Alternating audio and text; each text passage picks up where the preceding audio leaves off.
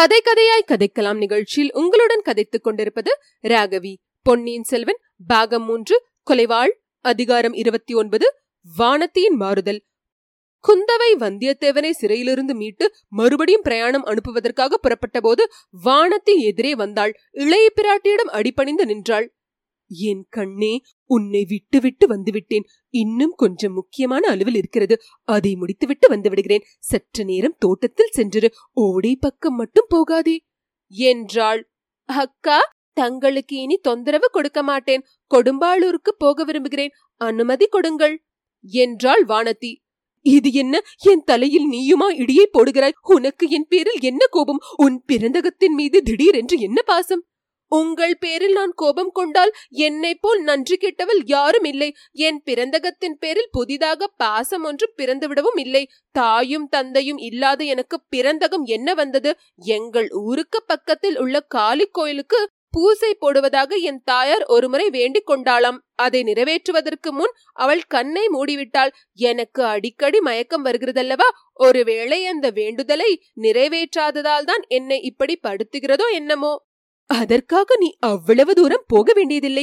நானே சொல்லி அனுப்பி அந்த வேண்டுதலை நிறைவேற்ற சொல்கிறேன். அது மட்டுமல்ல அக்கா, என் பெரிய தகப்பனார் இலங்கையிலிருந்து திரும்பி வந்து கொண்டிருக்கிறார்.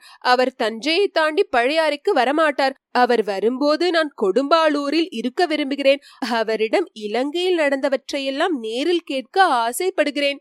இலங்கையில் நடந்தவற்றை பற்றி தெரிந்து கொள்வதில் உனக்கு என்ன அவ்வளவு ஆசை? அது என்ன அப்படி கேட்கிறீர்கள்? என் தந்தை இலங்கை போரில் வீர சொர்க்கம் அடைந்ததை மறந்து விட்டீர்களா? மறக்கவில்லை. அந்த பழி இப்போது நீங்கிவிட்டது. முழுவதும் நீங்கியதாக எனக்கு தோன்றவில்லை. யுத்தம் முடிவதற்குள்ளே அவசரப்பட்டு கொண்டு பெரிய வேளார் திரும்புகிறார். அவரை மறுபடியும் இலங்கைக்கு போய் போர் நடத்தும்படி சொல்ல போகிறாயா? அதற்காகவா கொடும்பாளூருக்கு போக வேண்டும் என்கிறாய்? அவ்வளவு பெரிய விஷயங்களை பற்றி சொல்வதற்கு நான் யார்? நடந்ததை பற்றி கேட்டு தெரிந்து கொள்ளவே விரும்புகிறேன். ஆஹா, உன் மனது இப்போது எனக்கு தெரிகிறது. பொன்னியின் செல்வன் இலங்கை போரில் புரிந்த வீர செயல்களை பற்றி உன் பெரிய தகப்பனாரிடம் கேட்க விரும்புகிறாய், இல்லையா? அது ஒரு தவறா அக்கா? அது தவறில்லை. ஆனால் இத்தகைய சமயத்தில் என்னை தனியே விட்டுவிட்டு போகிறேன் என்கிறாயே, அதுதான் பெரிய தவறு. அக்கா, நானா தங்களை தனியே விட்டுவிட்டு போகிறேன்? என்னை போல் தங்களுக்கு எத்தனையோ தோழிகள். தங்கள் கருத்தை அறிந்து காரியத்தை நிறைவேற்ற எத்தனையோ பேர் காத்து கொண்டிருக்கிறார்கள். நீ கூட இப்படி பேச ஆரம்பித்து விட்டாயா? வானதி, என் தம்பியை பற்றிய செய்தி கேட்டு உன் மனம் பேதலித்து விட்டது போலிருக்கிறது. அந்த செய்தியை பற்றி நீ அதிகமாய் கவலைப்பட வேண்டாம். தங்கள் தம்பியை பற்றி தங்களுக்கு இல்லாத கவலை எனக்கு என்ன இருக்க முடியும் அக்கா? உண்மையை சொல். ஓடையில் நீயாக வேண்டுமென்று விழுந்தாயா? மயக்கம் வந்து விழுந்தாயா? வேண்டுமென்றே எதற்காக விழ வேண்டும்? மயக்கம் வந்துதான் விழுந்தேன். தாங்களும் அந்த வானர் குலத்து வீரனும் என்னை காப்பாற்றினீர்கள். காப்பாற்றியதற்கு நன்றி உள்ளவளாக தோன்றவில்லையே. இந்த ஜென்மத்தில் மட்டுமல்ல, 7 ஜென்மத்திலும் நன்றி உள்ளவளாய் இருப்பேன். இந்த ஜென்மம் இத்துடன் முடிந்து போய் விட்டது போல் பேசுகிறாயே. நான் சொல்கிறேன் கேள் வானதி, வீணாக மனத்தை வருத்தப்படுத்திக் கொள்ளாதே. அருள்மொழிவர்மனுக்கு அபாயம் எதுவும் வந்திருக்கும் என்று எனக்கு தோன்றவில்லை. சற்று முன் அரண்மனை முற்றத்தில் கூடியிருந்த ஜனங்களுக்கு சொன்னதையே உனக்கும் சொல்கிறேன். அன்றொரு நாள் காவிரித்தாய் என் தம்பியை காப்பாற்றினாள். அதுபோல் சமுத்திரராஜனும் அவனை காப்பாற்றியிருக்க வேண்டும். எந்த ஆதாரத்தை கொண்டு இவ்வளவு உறுதியாக தைரியம் சொல்கிறீர்கள் அக்கா? என் மனத்திற்குள் ஏதோ ஒன்று சொல்கிறது. என் அருமை தம்பிக்கு ஏதேனும் நேர்ந்திருந்தால் அது என் உள் மனத்திற்கு தெரிந்திருக்கும். நான் இப்படி சாதாரணமாக பேசிக் கொண்டிருக்க மாட்டேன். மனது சொல்வதில் எனக்கு அவ்வளவு நம்பிக்கை இல்லை அக்கா. உள்மனத்திலும் நம்பிக்கை இல்லை, வெளிமனத்திலும் நம்பிக்கை இல்லை. அது எப்படி நீ மட்டும் அவ்வளவு தீர்மானமாக சொல்கிறாய்? என் உள்மனத்திலும் வெளிமனத்திலும் சில நாளாக ஒரு பிரமை தோன்றிக் கொண்டிருந்தது. தூக்கத்திலும் கனவிலும் தோன்றியது. விழித்துக் கொண்டிருக்கும் போதும் சில சமயம் அப்படி பிரமை உண்டாயிற்று. அது என்ன வானதி? தண்ணீரில் தங்கள் தம்பியின் முகம் அடிக்கடி தோன்றிக் கொண்டிருந்தது. என்னை அழைப்பது போலவும் இருந்தது. கனவிலும் இந்த பிரமை அடிக்கடி ஏற்பட்டு வந்தது. அதை ஏன் பிரமை என்று சொல்கிறாய்? நமக்கு வந்திருக்கும் செய்திக்கும் உன்னுடைய மனத்தோற்றத்திற்கும் பொருத்தமாக இருக்கிறதே.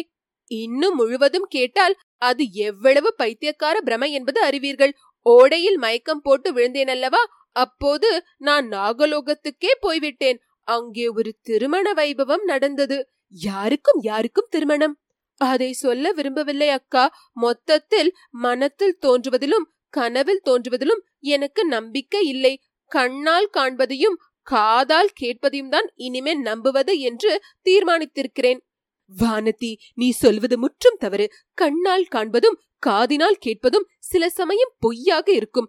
மனத்திற்குள் தோன்றுவதுதான் நிச்சயம் உண்மையா இருக்கும். கதைகள் காவியங்களிலிருந்து இதற்கு எத்தனையோ உதாரணங்கள் நான் உனக்கு சொல்லுவேன்.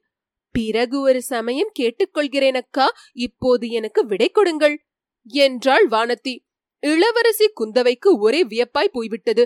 இந்த பெண்ணுக்கு இவ்வளவு தைரியமும் பிடிவாதமும் திடீரென்று எப்படி ஏற்பட்டன என்று ஆச்சரியப்பட்டாள். வானதி, இது என்ன அவசரம்? அப்படியே கட்டாயம் நீ ஊருக்கு போக வேண்டுமென்றால் சில நாள் கழித்து புறப்படக்கூடாதா?